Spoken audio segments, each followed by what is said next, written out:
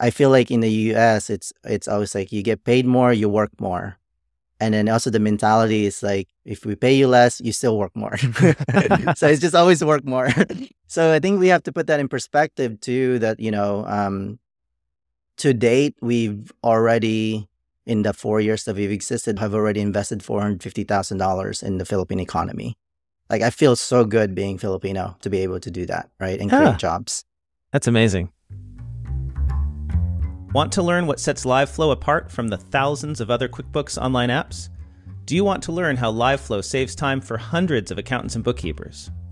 Want to learn how LiveFlow helps accountants and bookkeepers to use LiveFlow successfully in their firms? Stay tuned to hear more from our sponsor LiveFlow later in the episode. If you'd like to earn CPE credit for listening to this episode, visit earmarkcpe.com. Download the app, take a short quiz, and get your CPE certificate. Continuing education has never been so easy. And now, on to the episode.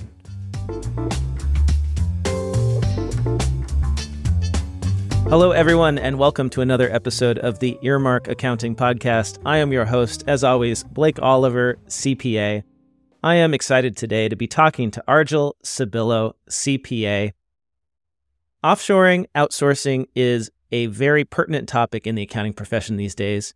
It's been something that has been only available to large firms in the past, firms that had the ability to set up offices offshore. It takes a lot of resources to do that. But now there's a lot more options. There are more ways that small firms can work with people outside of the United States. And this came to my attention because over the last couple of years, especially during COVID, as firms moved remote, more and more firms became comfortable with people being not in their office, a physical office, and working remotely.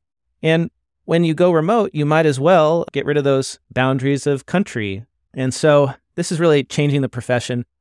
It's possibly a solution to the talent crisis that we have. That's why a lot of firms are moving this direction. So Arjul Sibillo, thanks for joining me today, and I'm eager to talk to you about this exciting trend. Thanks for having me, Blake. I'm excited. Let's get started. All right. So your firm, DTLA CPA, DTLA, that sounds familiar because I was previously living in Los Angeles, so I take it you might be in LA. Yes. Tell me about your firm. Give me the backstory on how you got to owning your own small firm. Spent about 5.5 years at Deloitte. Initially started in audit and then switched over to tax. I've always wanted to do tax. And so when the opportunity, arose and I was able to work at Deloitte, I jumped on it. And so while I was Deloitte, I was actually working with Fortune 500 companies in the United States. And then my team, my staff, they're all in India. So I've been doing offshoring since I graduated college. And then after I left Deloitte, I actually started an app. And around that time, the sharing economy was something that was new. And so we were trying to really automate the bookkeeping and taxes for many businesses of one, your contractors, your self-employed individuals who may have one bank account for their business and personal. So this was also during the time when Tinder just came out. So we had a swipe feature to categorize your personal versus business expenses. And we were mapping it out to a Schedule C. And then, QuickBooks came out with their QuickBooks Self-Employed, basically just killed the competition. Oh, no. That's the worst. That's a tough break. Yeah. Ultimately, it was actually a lot of learning, good learning. It was a big problem that we were trying to solve. But ultimately, one thing that I really learned from that experience is that, even if you have an app solution, most business owners didn't go into business to do the bookkeeping and taxes. And so as soon as they can afford it, they would hire somebody. They would hire a CPA. And so that's when I realized that technology is not ever going to replace the accounting profession. It's going to be a tool that could be used by the accounting profession, but definitely not something that can replace it. It can make life easier, but I think the consultative side is still there. So basically after that, I pivoted into doing a cloud accounting firm, mostly for startups and small businesses. Because when I was a founder, I'm a CPA and I could barely have time to do my books and file my taxes. I was very busy with product market fit, building the product, talking to, customers, fundraising, things like that. And so I thought, why not as an entrepreneur, create a firm that service specifically startups, where we're flexible to basically be the complete back office and have high quality deliverables, but at the same time grow with our clients, right? Because, when you're pre-revenue, you're not going to dish out 500, 600 a month, right? So we would ramp up along with them. So part of being an entrepreneur is kind of figuring out, okay, how can you make that work as a firm? And so for me, was able to build this practice that I have primarily because of everything that I've learned from Deloitte, like the world-class process that they have. So I took what I learned from there and built my own process. And initially I looked into India because that's where, for the past 6-7 years, I've been, working with my team in India, and they're very good people. I think for me, the problem was what was the vendor's solution that was available in the market, right? Like Deloitte was like in India 10 years before everybody else was, and they have 10,000 employees there before everybody else was there. And so working for Deloitte, you get used to just working with the best people. And so when it came to me finding solutions for myself, for my firm, not having a presence there really like made me question, right, whether or not that was the right decision for me. And also just the uncertainty of having somebody remote access my computer. So there's a trust issue as well. And so that vetting process, it's not there, right? Because I'm not on the ground, or I don't have like somebody on the ground to do that. And then 2019 is the hiring crunch, the hiring crisis that was happening in the accounting industry was already ramping up even before the pandemic. And so to me, like having a remote practice was like something that I didn't want to be confined to the United States. And so around this time as well, I got reconnected with my best friend in the Philippines because I was born in the Philippines. I grew up there until I was 15, and then my family moved here in California. And so, when I got reconnected with my childhood best friend, he was in the BPO industry. He was in the business process outsourcing industry as a recruiter. And so I'm like, I'm not sure what the talent quality is in the Philippines, but let's give it a try. Because at the very least, I can relearn my Tagalog language that I haven't been speaking for a while. So yeah, that's how it started. And from there, we basically I would say the last 4 years, to me as a startup entrepreneur, to me it was an incubation period. Like we did not try to go after clients. We basically just try to figure out our processes, and how do we, apply quality management and training and development for Filipinos that may have exposure in like accounting and some exposure in like local taxation, but not really like super familiar with like US taxation or GAAP accounting. So you were working with the offshore resources, and so that's how you got comfortable with this idea. Now, I've heard differing, opinions on like the challenges, the quality of working with folks offshore in India. Like, did you find the time difference in sending work overnight to be difficult? I mean, is that why you were awake at all hours? Yeah, you have to realize too that most of us who join Deloitte are graduating, like fresh grads, maybe top of our class, but when it comes to business, we have no idea what we're doing, right? Like you're kind of sinking or swim or sink kind of mentality. And so with that, we had our team in India, and they had more experience than we did. So even though there were like time differences, because it's true, I would be like, wake up, I'd go to bed, and then I'll give the task, and then I wake up the next day and the quality is not there. And then like a whole day was wasted, right? But I realized that there was a limitation on my end on being able to apply controls in place and give clear direction so that when I get the work, it's what I expected. In addition to that, I wasn't really embracing working with India or offshoring. It's not something that during the recruiting process, they tell you, oh, you're going to be working with India your whole career. And so, it was basically, I think part of it is like not embracing what the opportunity could be, not really giving a lot of like resources or training or investment in the people that were in India.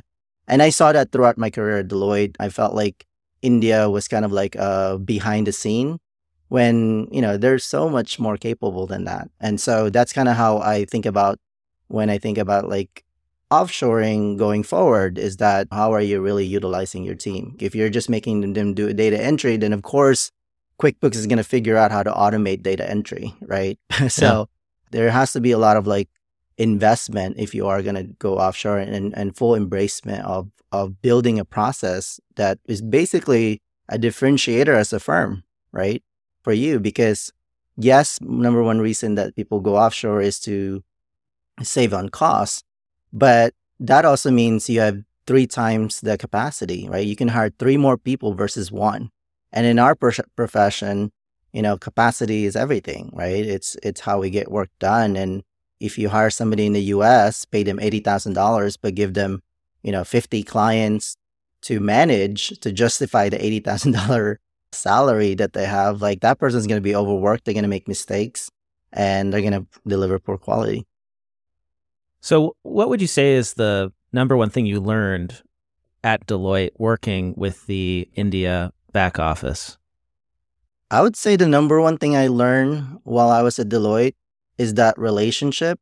To me, there is a culture at Deloitte, right? And that culture is basically excellence, right? And we're a company of one, regardless where we sit. But in practice, I didn't see that. I felt like the US team received more like resources than our team in India. And so one of my biggest takeaway was that I told myself when I was at Deloitte that if I ever had an opportunity to create my own firm, I'm going to make sure that like I'm pouring a lot of resources to my offshore team, right? Like because I've realized that like the US is the bottleneck. The offshore team can do a lot of work, but then when it comes to review, a lot of the bottleneck is on the review process and client communication. So we've set up our firm so that our Philippines team is actually client facing. And that just kind of a game changer because, the US team, the review process is not being held up because we put processes in place so that, the quality is there as well. So your Philippines team, all your offshore resources are in the Philippines. They're client facing. So when you say that, what does that mean? Does that mean they are getting on Zoom meetings with clients? They're emailing with clients? Like, what's the extent of that relationship? Yeah, it's emailing clients. So we provide accounting and tax services. So on the accounting side, that's the day-to-day communication via email. And then on a monthly basis, a monthly call with the client. And that's also part of what they're doing is I've trained them enough that we're not just doing bookkeeping, we're providing CFO type services where we're giving the KPIs, right, on a report. And so that's kind of the type of client facing we're doing in accounting. On the tax side, it's the document requests, right, like emailing directly to the client. It's basically communicating if there's any follow-ups and then signing of like the tax returns and then like collecting the invoice. So they're really like what you would compare a senior here that's working directly with your clients. And so you partnered up with, you have a business partner that helped to build this offshore team. Mm-hmm. They were working at a BPO, so they learned how to do this. And now, so your staff, you actually employ directly, or do you use a BPO, another company that helps bring them to you? Like, how does that all work? Because that to me seems like kind of overwhelming. The idea of, directly employing people in the Philippines. Are there special challenges around that? Like, tell me. Oh, definitely. Yeah, definitely. I'm very lucky that I'm from the Philippines, right? And that I got reconnected with my best friend because he's on the ground doing all the hiring and also taking care of payroll and taking care of like, registering the company with the SEC, with the local SEC. So the challenges is really a couple of things. One is basically the hiring process, right? Right now, many people in the United States who are hiring in the Philippines are hiring on a freelance basis. And mostly you'll find them in jobs.ph or you're using a BPO company. So for us, I thought that like it was really important that I build my team the way that I wanted them. And so we were from day one, we knew how to hire people, like the type of people we were looking for. And I feel like that's a little harder with, going with a BPO, for example, because you would just be maybe given, 3 people to interview. So we wanted to have the really autonomy to go after the candidates that we want. And you don't get it right away when you're hiring. So there is that period that you want to see if they're developing, right? And then the other thing that's like really hard to do to set up a company in the Philippines is really the registration and doing all the payroll and things like that. Because right now, if you're hiring a freelancer, maybe you're doing TransferWise, but hiring a freelancer also means that you're not paying for their health insurance, right? Because they're on a freelance basis. I worry a little bit about going that direction. What is the future of outsourcing, especially with like the recession looming?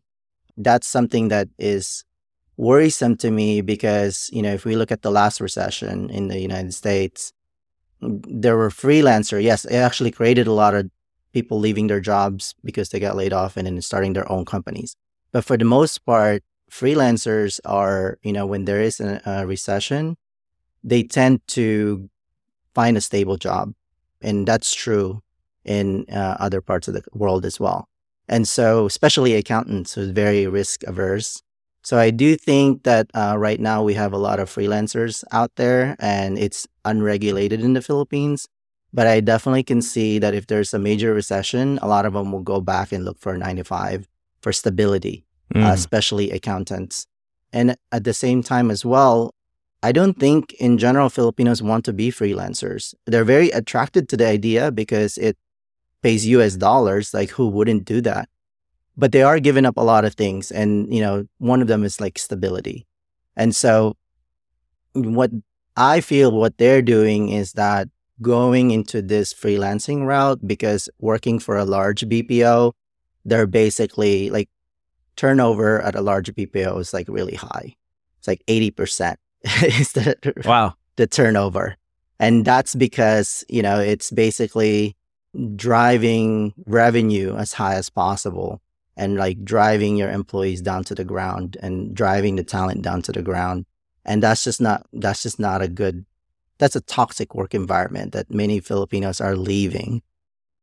So let's rewind, go back to when you left Deloitte. And I want to understand, the progress of your firm over the last, I think you've had your firm now for we're coming up on 6 years of that? 4? Okay. 4 years. 4 years. Mm-hmm. So 6 years since you left Deloitte, but then you took a break and you were working on this app, Levy, which is the one that, similar to QuickBooks Self-Employed, and then Intuit created QuickBooks Self-Employed, and basically, your app was no longer necessary. And so then you started your firm. And I imagine just you to start, like most of us, right? Is that right? You were just, going out and getting clients and doing accounting work, bookkeeping work, tax work? Yeah, it started with tax work. So luckily with the app, we were creating the app, but on the back end, we were manually preparing tax returns. So that's how I got my start. Okay. Is just doing manual tax returns. And then from there, because we were mainly working with like self-employeds, that was the first market that I was able to tap into. And so we were doing the tax return Schedule C. And then, as we progressed, we were just kind of looking at like, how can we scale, right? And so I'm a tax person at heart. Everything that I try to do, the reason why I even jump into accounting and bookkeeping is just because the quality of stuff that I was receiving from other bookkeepers, and we thought we could do it much better. I also thought that tax was such an afterthought for many people, and that's why we created the app. The idea is like when you swipe left and right, yes, it's mapping to a Schedule C, but the idea that I was thinking is that someday it could kind of trigger advice, just like how Mint has it, right, with their app. And so I've always been fascinated with like proactive tax planning. And so when we took on the accounting and bookkeeping work, we're basically like layering in tax advice as we go. If we identify something that revolves around, retirement or R&D credit or, accountable plan, things that would basically not only comply with the IRS, but also like, maximize their deductions. That's just been our focus from day one. So when we help our startup companies, it's really what they're getting, and what we're hearing from clients is really like, I'm not just looking for somebody who can do the compliance. I'm really looking for somebody who can, make sure I'm not leaving money on the table. And that's why we've been successful.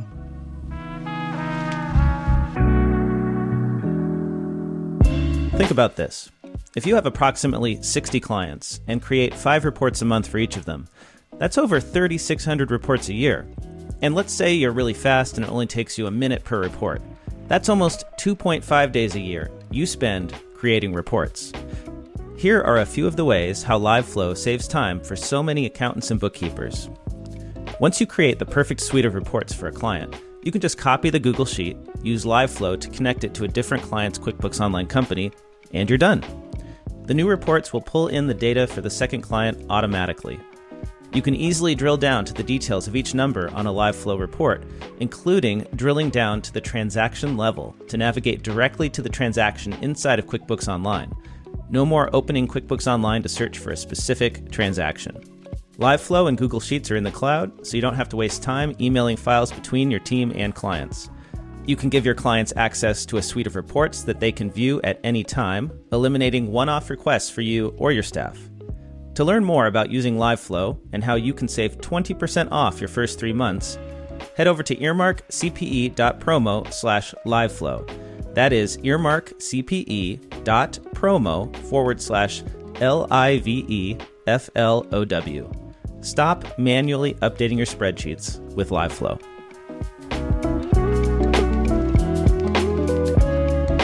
So it was just you to start. How did you go about onboarding your first Filipino employee?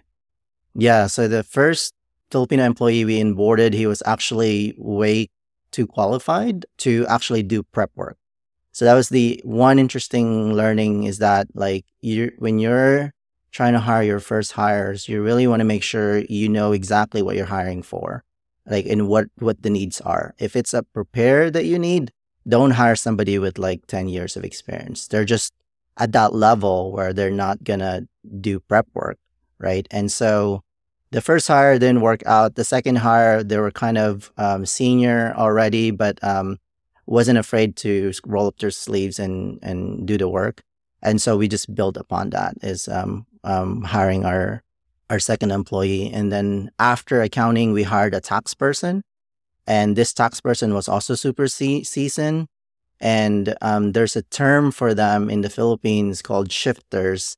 And what that basically is on the tax side, they are looking for the next employer to get the U.S. taxation experience and then go to another firm and then move up and then get promotion and raises, right? Mm-hmm. And so that was really also a learning experience when it comes to retention and hiring the right people. Because if you try to hire somebody who's experienced with U.S. taxation already, especially if they're well seasoned, they're looking for that next promotion, which, it's totally understandable.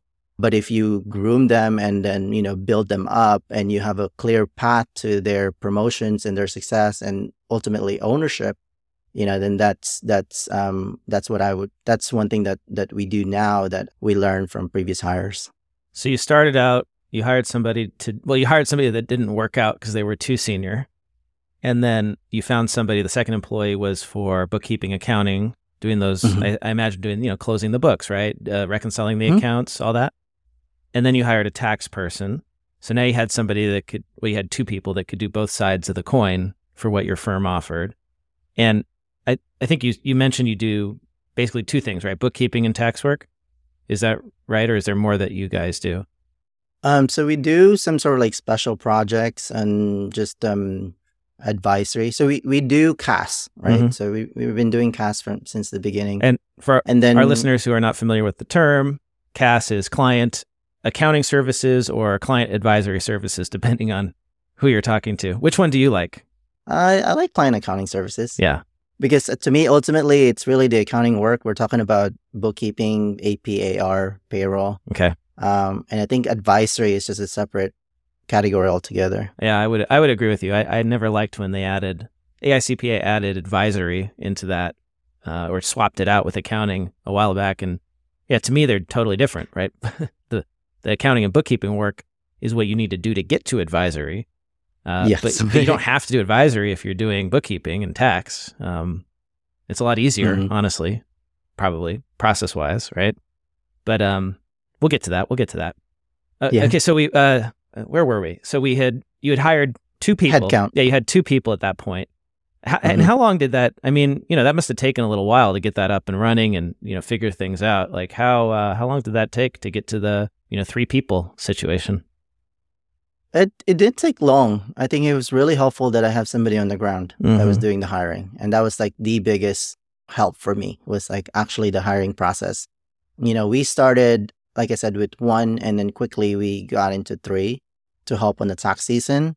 My biggest problem around that time with the first tax season with a team was that how do I keep this person busy throughout the year? Yeah. A problem we have here in the US too, right? So yeah, what did you do to solve that? So that's when I really just embraced that, okay, if it takes 3 people for me in the Philippines to hire 1 person in the US, that means that's how much savings that I have. And so if I'm going to have 2, right, that's equivalent to hiring, somebody here in the US, like I'm okay just paying them their salary and throughout the year helping figure out process improvement. So we're very heavy on like continuous process improvement and not chargeable time. I know that's like, if I was at Deloitte, they would tell me minimum 80% utilization rate. Right. Like I need to be chargeable 80% of the time. Our chargeable rate is less than 50% by design. And part of that is we are focusing on training, we're focusing on development, we're focusing on improving our process. I just have so much capacity to be able to really design what we want as a firm versus like the other way around. If I hire somebody in the United States, like they're so inundated with work that there's no time to even archive at the end of the year. And it's just total like catch up every single tax season. So to us, like that's part of the acceptance is that it's a complete shift in mindset where just because you're going to be outsourcing and saving money, it doesn't mean that you keep all that in your pocket. You have to reinvest it back.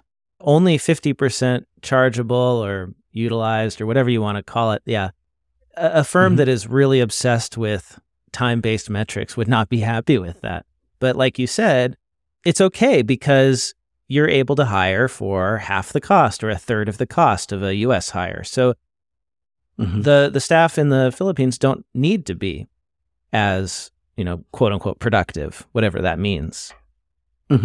Correct. And, that also, you also have to make sure that you're continuously giving them something to do, right? Yeah. It's not just, if it's training, it's development, if it's shadowing, if it's like training the person under you.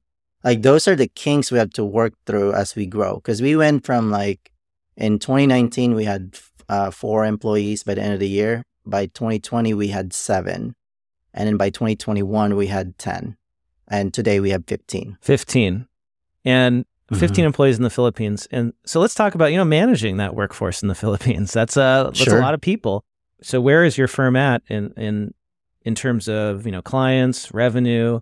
I mean, that's pretty rapid growth in terms of headcount. I'd be curious to know the other numbers that you're able to share with me. In terms of our revenue growth, let me see. So basically in terms of the mix of our services, we're at like 65% CAS and 20% tax preparation. And then about 15% that's just like special projects. And that could mean consulting, that could mean implementation, like other specialized projects. The number of clients that we have year after year has like been growing, and primarily it's really 2 things. One is I was able to secure the domain dtlacpa.com before downtown LA became DTLA. Yeah, so one of my clients used to be the what do you call it? The association that like was responsible for all that branding, the Business Improvement District downtown LA. Oh yeah, BID. Yeah. So I did the books for the downtown, the Business Improvement District. That then you did. That's awesome. But you got the DTLA CPA before that even rebrand happened. So that was good. Exactly. So I got really lucky because. One thing, if you're familiar with downtown Los Angeles, is that if you look at mega cities out there, all of them has a downtown. But I think only in LA where, everybody that goes to California and goes to Hollywood flocks into downtown. But we don't really have like a real downtown. Like we have like Santa Monica, Venice, but like, our downtown is not as impressive as like other major It's cities around the world. it's like another neighborhood, right? It's not the central place. It's just another place. Yeah. Exactly. So that was also like good for business because, there were just so many people starting up their businesses. So if they're looking for like startup CPA in Los Angeles or, downtown CPA, to this day, I'm still like the number one that shows up on SEO. So I've been very blessed with that. So that's interesting because one of the trends we've seen with a lot of cloud firms is that their clients tend to be geographically distributed. But because of the way that your firm is branded as being associated with downtown LA, am I hearing you right that most of your clients are in downtown LA? Yes, so there's some limitation to that, right? Because now you're just branded in locally. Mhm. And so if I mention DTLA CPA in New York, they have no idea what that is. And that's where we were doing the rebrand to Hey April around these times the past couple years, because it's like, okay, we need a national brand. And okay. so that's where Hey April came along as kind of like the rebranding that we're going after. And so part of that is going after like e-commerce and software companies that are like outside of Los Angeles. But predominantly, yes, a lot of Okay. our clients are still in Los Angeles. There's just like a really rich ecosystem of startups in LA the past, 5 years, right? Like with Silicon Beach. And most businesses are still in downtown LA, like the big four are still in downtown LA. So it's still the hub if you're looking for professional services. Yeah.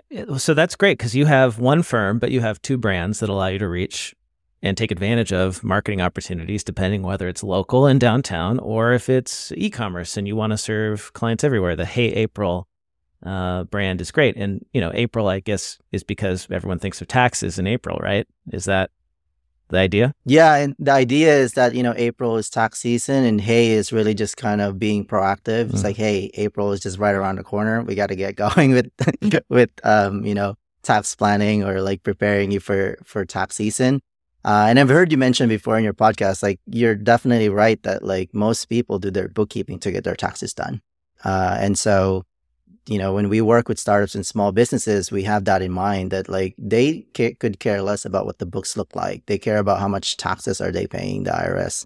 Yeah. And connecting those two things is important, but it doesn't happen a lot of the time. And we might be doing extra work that we don't need to do, charging clients more than they need to pay to get what they need. If what they want is a tax return at the end, let's give them what they want and not what they don't want. That's always been my philosophy. Well, it wasn't when I was in practice, but I learned that, right, over time. And it sounds like, well, it really started for you with the app because the app that you built was designed to connect the books to the tax and to make that easy, right?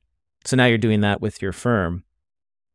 So let me go back to the numbers. I want to make sure that we go over that. So just looking at company-wide, and then I'm going to break out just what Philippines is. Okay. And I think that would be helpful for your listeners. Go for it. And so I'm going to cover 2019 to 2022, like what our growth rate is year over year, and then what like our total is. So right now, lifetime with our firm, we're looking at about 77% gross profit.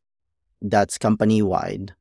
And then net income-wise, we're looking at 20% on average, but this year we're at 28%.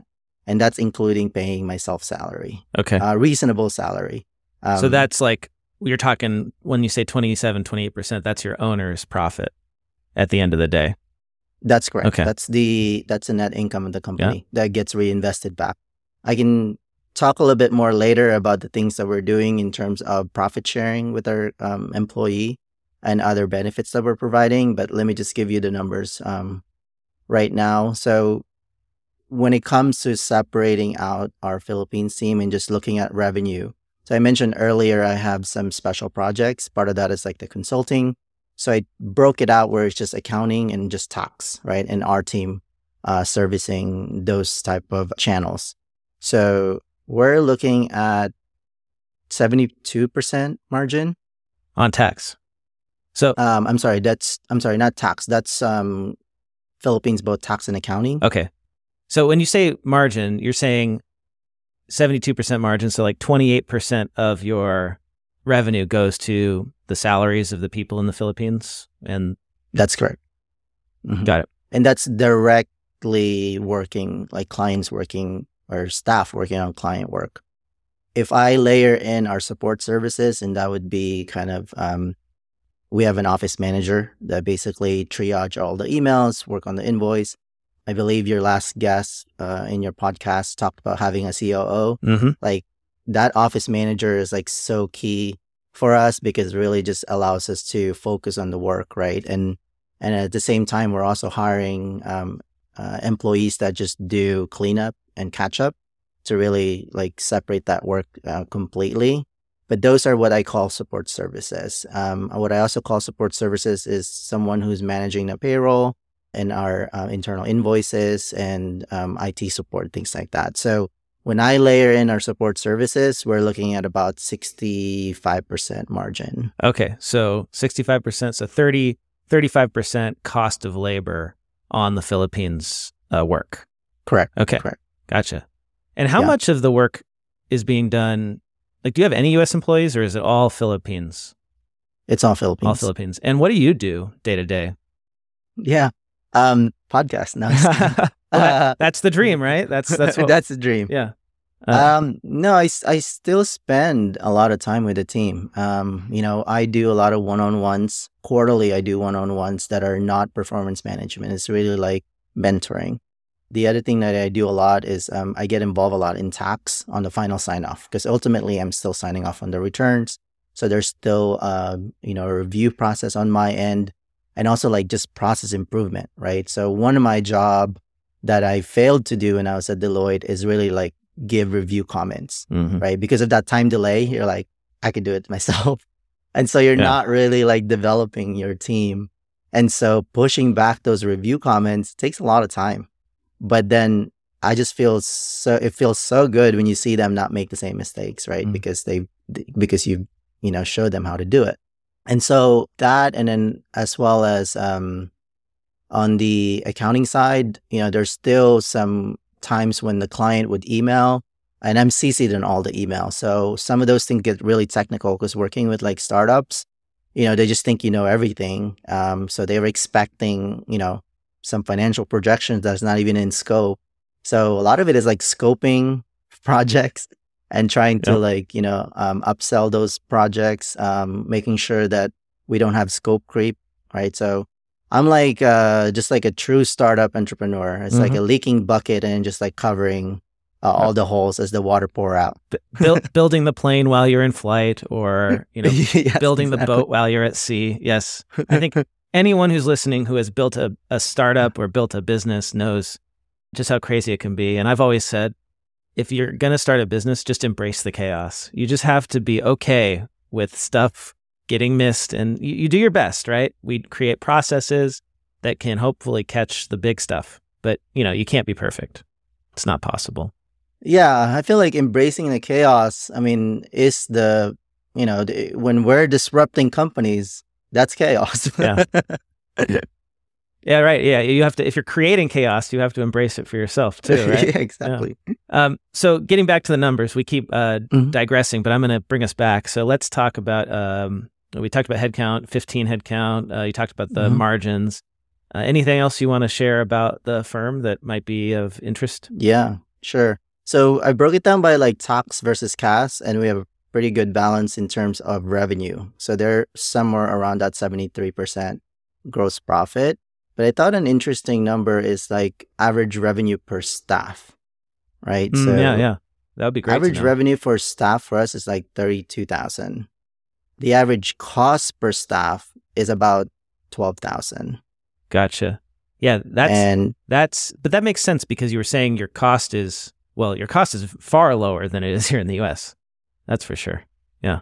Yes. And I definitely want to be mindful of other CPA firms out there who feel like, paying somebody a salary of like 12,000, a year is so low. Yes, it is very low. But I think that's where, if you look at my team, we have quality of life. Right. Like our average client for our team is 6 client per staff. 6, yeah, as opposed to 30, 40, 50 which you might have to Yes. juggle in another firm. I would say 15 is where everybody is at. Like, and if you're really trying to just churn out and just get work done, north of that. Mm-hmm. And so, I feel like in the US, it's always like you get paid more, you work more. And then also the mentality is like, if we pay you less, you still work more. So it's just always work more. So I think we have to put that in perspective too, that, to date, we've already, in the 4 years that we've existed, have already invested $450,000 in the Philippine economy. Like, I feel so good being Filipino to be able to do that, right? And create jobs. That's amazing. And I also want to say that, like, again, like, you create the firm you want to create, right? That, people first. Just because you're offshoring, it doesn't have to feel like, you're doing something wrong. Like, you could totally use those capacity to hire more, to build process, to really be a differentiator. Like, we have profit sharing in our company. We also have, at the end of the year, take a portion of our salary, of our profit, and then donate it to charity. We are a public benefit corporation. So I'm not sure you're very familiar with that term. Yeah, like a B. Is that like a B corporation? Yeah, it's very similar to B Corp. A B Corp is like a certification, right? Like, you have to apply and prove that you're not just profit driven, that you also care about the environment and the people in your community. What a PBC is, specifically a Delaware Public Benefit Corporation, is basically a setup where on your articles of incorporation and your charter, it states what your public benefit is, what is your mission. And by doing so, if you're not profit driven, if the company ever sold, or if you ever have change in board, the focus of the VCs, the board, is always going to be about what's written on the charter. And if that says we're not purely for profit, like, we're making sure that, like, talent and development, training and development, and also just the path to, like, financial freedom, to, like, development, not just the community around you, but also economic development. Those are, like, our initiatives for the Philippines. So how do you package and price your services? Does your team track time? Do you bill time? Do you price fixed? Do you do value pricing? So we charge fixed. So right now, probably out there, you can get a monthly cast for, like, between 500 to 750, maybe even pushing it to, like, 1,000 to 1,250 if they're a little larger. And what does that, when you say monthly cast, what does that include? Oh, that's the monthly bookkeeping. So if you wanted to do something like, APAR that you want to attach to that, or payroll, that also would just be billed separately. So that's just on the bookkeeping side, is that monthly that I mentioned. And when you say 500 to 750, are you talking market rate, or is that like what you're aiming to charge?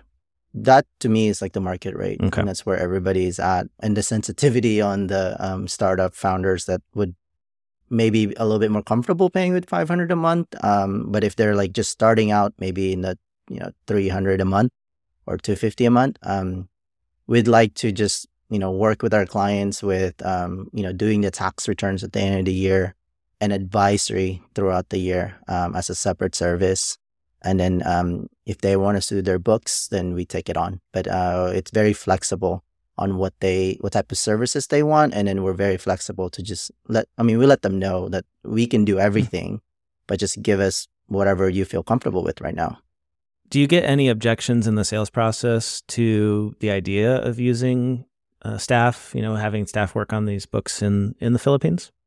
Yeah, I've definitely so you asked earlier what I do on the daytime. I'm actually the salesperson. Yep. I do the discovery call and I do the closing. And I've played around with how to approach it. And ultimately, what I've realized is that, like, if I'm calling Verizon Wireless or QuickBooks, they're not leading with, "Oh, my team is in the Philippines," right? Like, no one's ever leading with that. You lead with value. You say, "This is your problem and this is what we can do." And then if the conversation comes up, like, "How is your team set up?" then we let them know. And it's not a problem because we led with value. So because of that, like, the price objection is, like, much lower. And also how we're set up, objection is much lower, right? Because they don't care where we're set up, but they just want the stuff done. So what tools do you use to overcome the distance and the time difference? Like, actually, let me start with that. Does your team work U.S. hours, or do they work local hours? So they work local hours because I've tried it before different ways, and working their hours is the best because they're fully optimized to work. And if you're working graveyard, you're not going to be as productive and you're going to make more mistakes. So we work US hours, and for us to be able to communicate, it's really like every day we're on Slack. And on our Slack channels, we have, every client has its own Slack channel. And the way that we're set up, and I think you asked this earlier, with all that employees and how we manage them, we have, with that 15 people, we have one manager, and then we have 4 seniors, and then we have staff. And so every single time there's quality before going out. There's a preparer, there's a reviewer, and then ultimately there's a manager on the ground with the day-to-day. And are your clients in Slack as well, or is that just for internal use?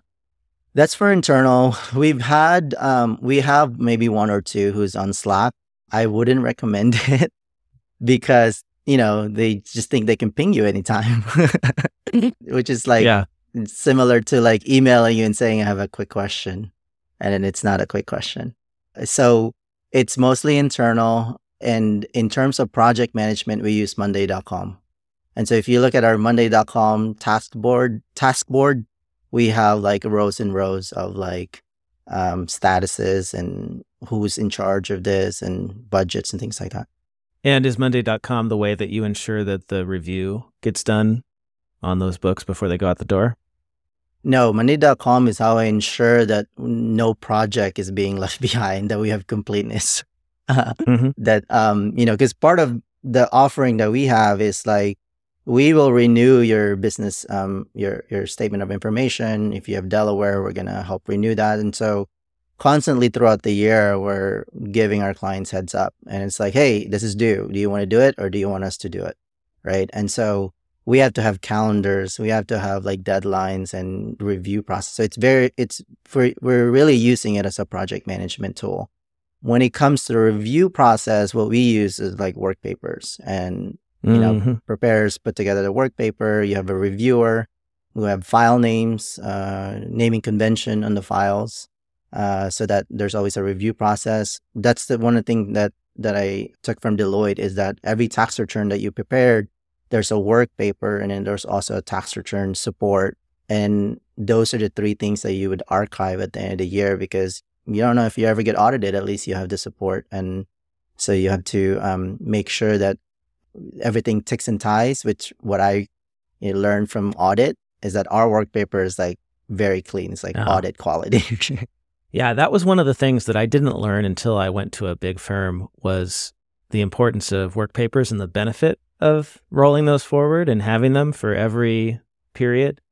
I feel like that is one of the good reasons to start, at least do a couple years in audit, is to get that experience, because it's so valuable to have that backup. Yes. And a lot of firms don't do work papers. You ask them what work papers are, the smaller firms, and they might say like, what are you talking about? But if you don't have those, how do you support what you've done for the client when it comes to an audit, if there is one? And how do you review? Yeah. Well, right? they don't They don't have review, I think. True review, No. right?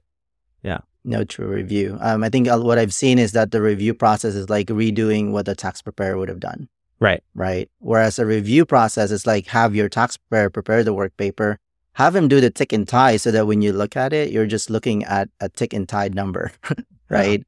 And like the formulas. And at the same time, you also just want to do flux analysis, right? Just reviewing the work that are like maybe new this month, or things that did not exist last year. That's where the reviewer need to like focus their review.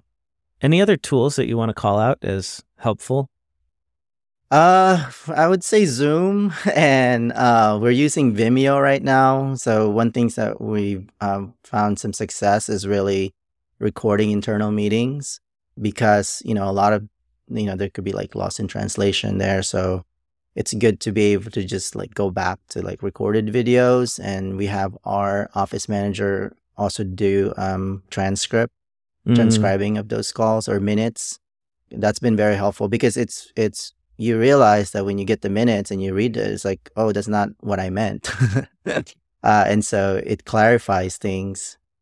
Yeah, especially So with that, language differences, right? I mean, small phrases can have big differences in terms of meaning. yes, So exactly. And I'm also like a kind of big idea guy, being the founder and visionary.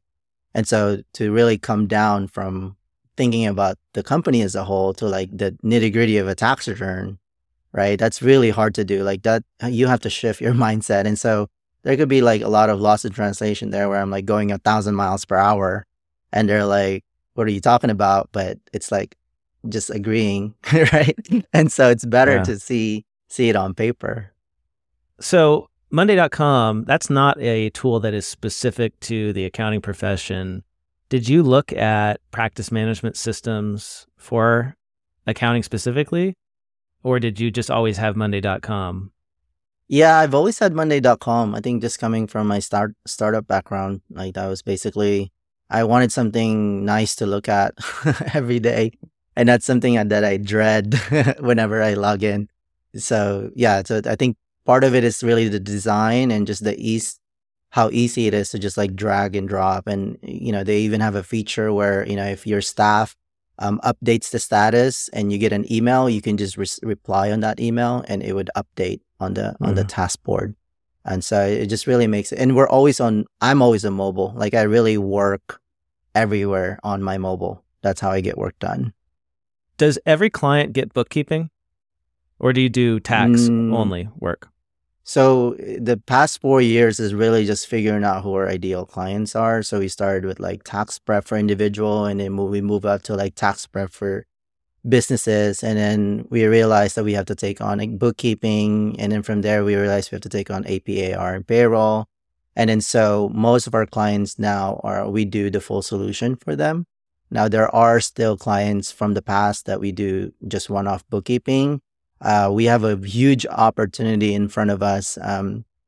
I think we can double our revenue with advisory that we've never really charged for. We've always layered it in our bookkeeping. It was until recently that I learned that you can actually price out your advisory and do it in a way where you're leading with value.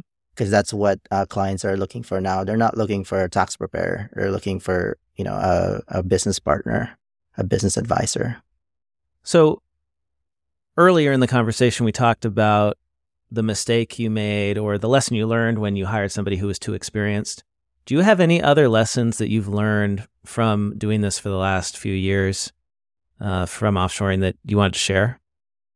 Definitely what I learned for the past few years is really to have patience and embracing fully the offshore process, right? So, leaving Deloitte, like I knew what I needed to do, but like just really getting into the nitty gritty of it. And it's the growing pains of having a firm.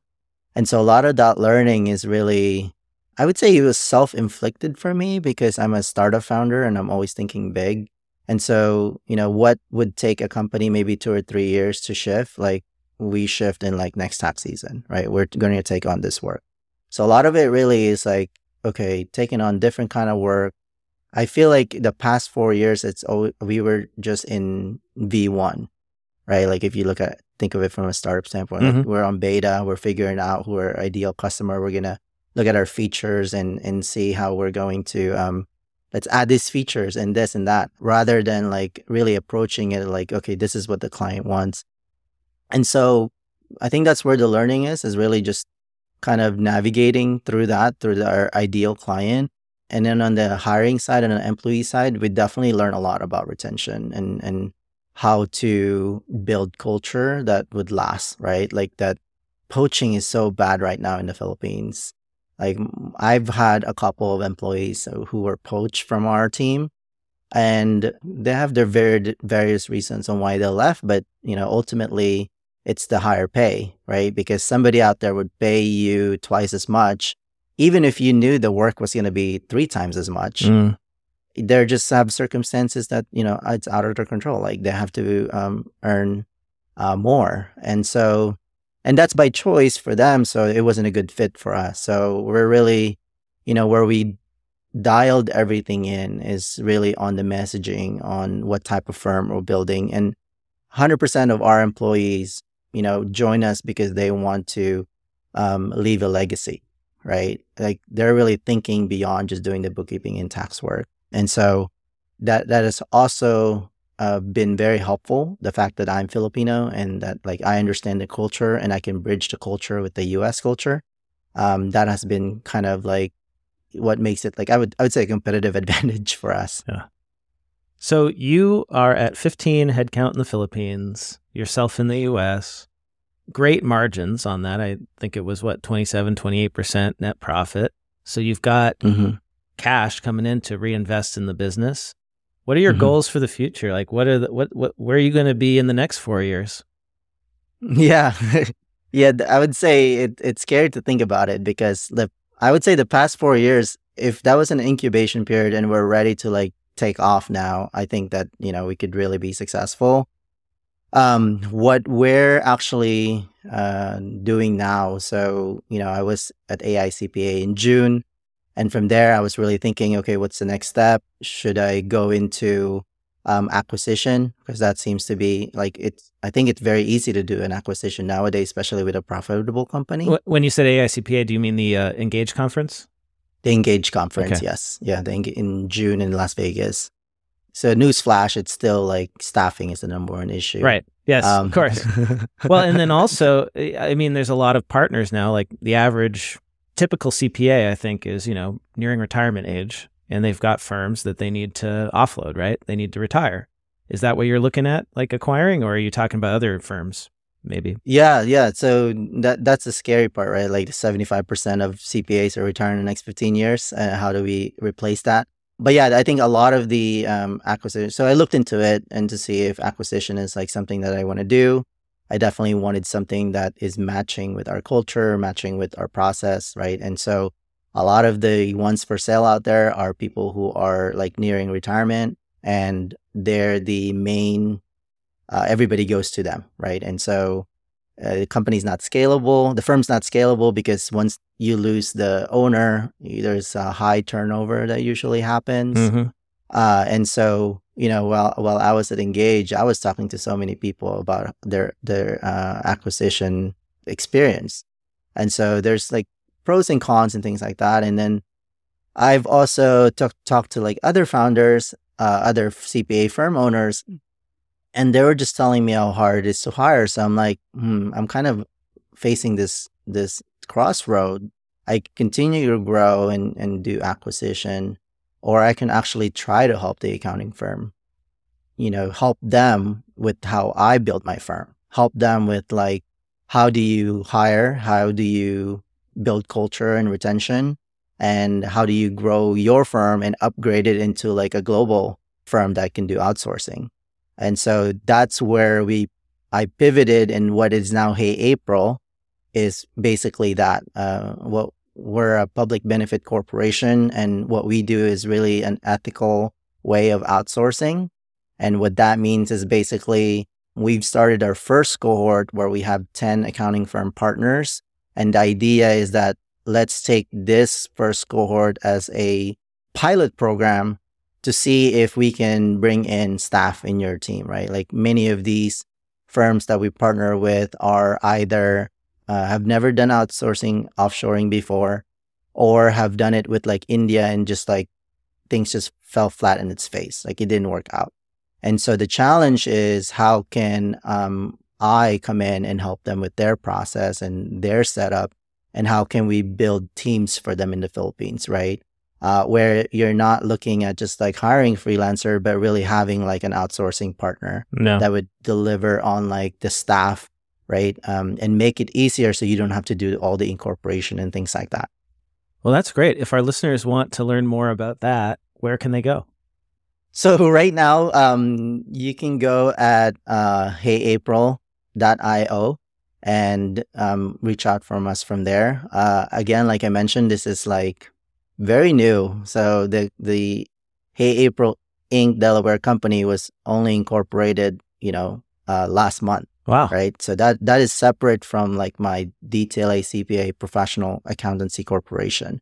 So with this standalone company, being a public benefit corporation, this is basically the ramp up to like providing this as a separate service. So meaning that DTLA CPA is its first customer, basically, right? Yeah, got it.